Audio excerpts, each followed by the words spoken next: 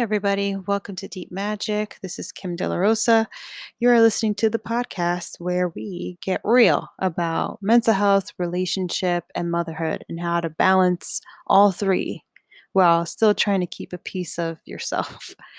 And this week has been a rough week, not going to lie. In the beginning, I was debating whether to make a podcast because I'm usually not my preppy go lucky self.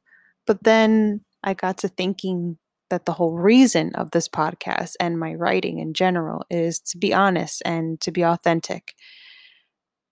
So this week, I've been struggling a lot, and it's about a lot of things from trying to be the best parent to making sure I'm 100% there at my job to even trying to be 100% there at my marriage. And it's been tense. I've been experiencing a lot of emotion and the people around me. It's just been a really tense time. And I noticed that a lot of the problems that revolve around this very tight and tense and almost crippling type of mood or aura that I've been in is the fact that I'm trying to balance all of these different identities and titles that I've placed on myself. And this isn't the first time that I've done this. And this is also, I'm not the only one experiencing this. I think when it comes to our roles in society or our roles as who we are as people, we kind of blend in or we fit in with society when we are given an identity or a title: a mother, a writer, a friend, a brother, a husband, a wife, a partner, a CEO, a baker. It whenever we are given titles and roles, it kind of makes us feel not only fulfilled and purposeful, because when we have a title, we have a purpose. Like, this is our mission in life, right? And that's the whole, I guess, the whole hoopla about living. Everyone's trying to find their purpose, trying to find their purpose. And in order to find their purpose, they have to find a title as to what to label themselves or who are they, which is a lot of people ask, well, who are you? Who is this person? Tell me about yourself. And there's always an identity or a title that's attached to it so that people know who you are. And in the beginning, it's super helpful, especially when you're trying to figure yourself out in this crazy world. But then what ends up happening is we start to add necessary traits to this identity that we've taken. So I'll give an example. As a mom, as mothers, we are, of course, caregivers, and we're supposed to be there for our children through good, bad, sickness, health, all of that. But how we do it has often been scrutinized by so many people. How we parent, how we dress our kids, how we talk to our kids, how we interact with our kids, how we let our kids interact with others, where we take them, who, what, where, when, and why. That's the precipice of this idea of mothering or this idea of what it takes to be a specific type of mom. And if you don't follow these certain criterias that society or I guess the outside pressure has given you, if you don't follow this way or common way that people approach mothering or whatever identity that you assimilate to, you're kind of ostracized, you're kind of pushed to the side. Like, yeah, you're a mom, but you're that kind of mom. Or, yeah, you're a friend, but you're that kind of friend. Or and it puts, depending on the person that you are, for me, I'm, of course, I care a lot, not just about, and a lot of my friends know this. I'm the type of person that I care a lot about my loved ones. I do. I care wholeheartedly. I wear my heart on my sleeve, and I care about every single person that I truly love and admire about, which means that sometimes I can put unnecessary pressure on myself and diminish my needs in order to fulfill this identity role as to making sure that I am the good mother or the good wife or daughter or sister or friend or anything along those lines. And then once I try to give myself to fulfill this idea of what a good such and such or should be, if it doesn't if my efforts doesn't match what the idea or what society has placed on me, that's when I become upset at myself because I think maybe I'm doing this wrong. And then it also plays in with like everything else in our lives.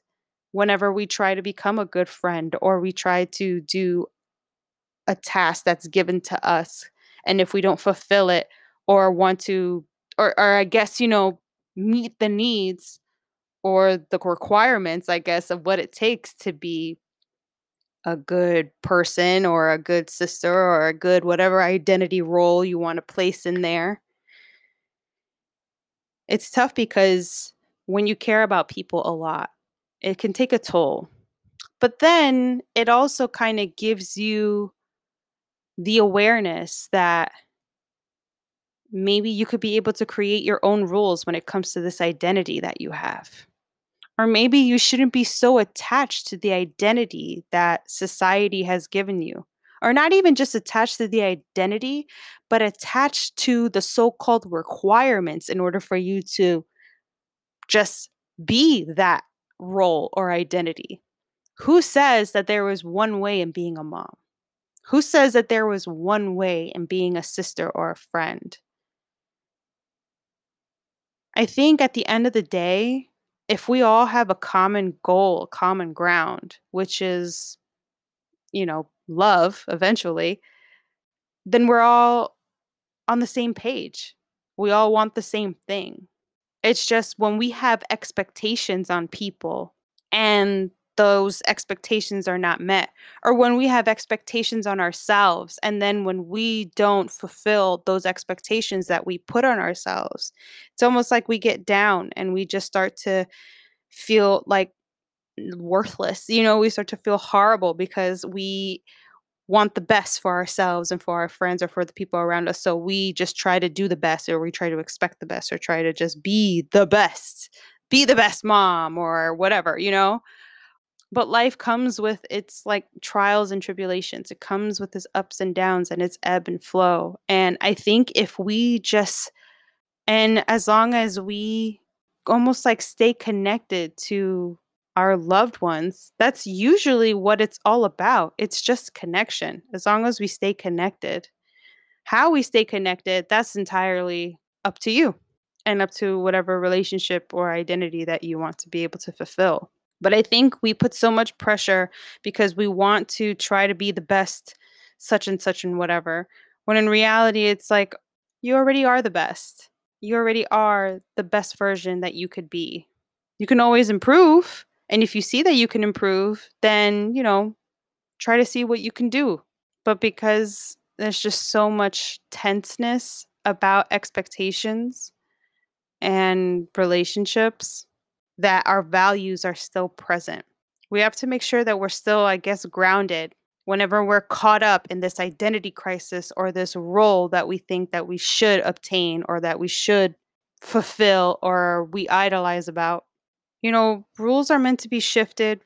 Relationships are completely different and they can be able to develop into new and interesting ways. Focus and stay within this idea of maintaining your relationship and maintaining the people and keeping the people in your life without losing yourself. There is that sweet spot that we can find.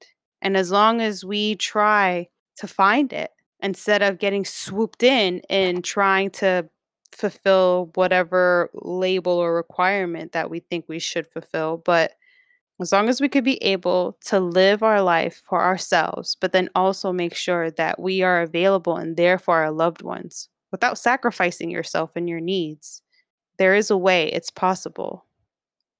Just trying to find the sweet spot. And that's where I'm at right now. I'm trying to find the sweet spot.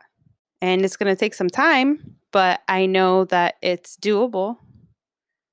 And if you're going through a lot of emotion, a lot of tenseness, if you're in, a few fights with your loved ones and stuff, if you're kind of double guessing yourself, it's all about having that awareness. And then once you have that awareness that, okay, this is temporary and relationships could heal, we can always start from the beginning. We can always start from scratch and figure out, okay, where can we go from here?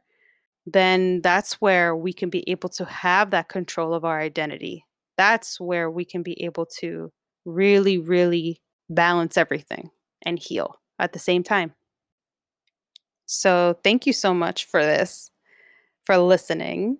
I really hope that this helped you in some way, in some form. If you like this podcast, please subscribe wherever podcasts are streaming: Anchor, Spotify, Apple Podcasts, etc.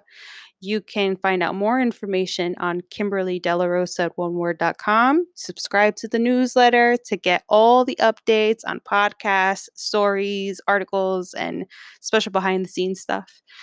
And I will talk to you guys later. Have a good one.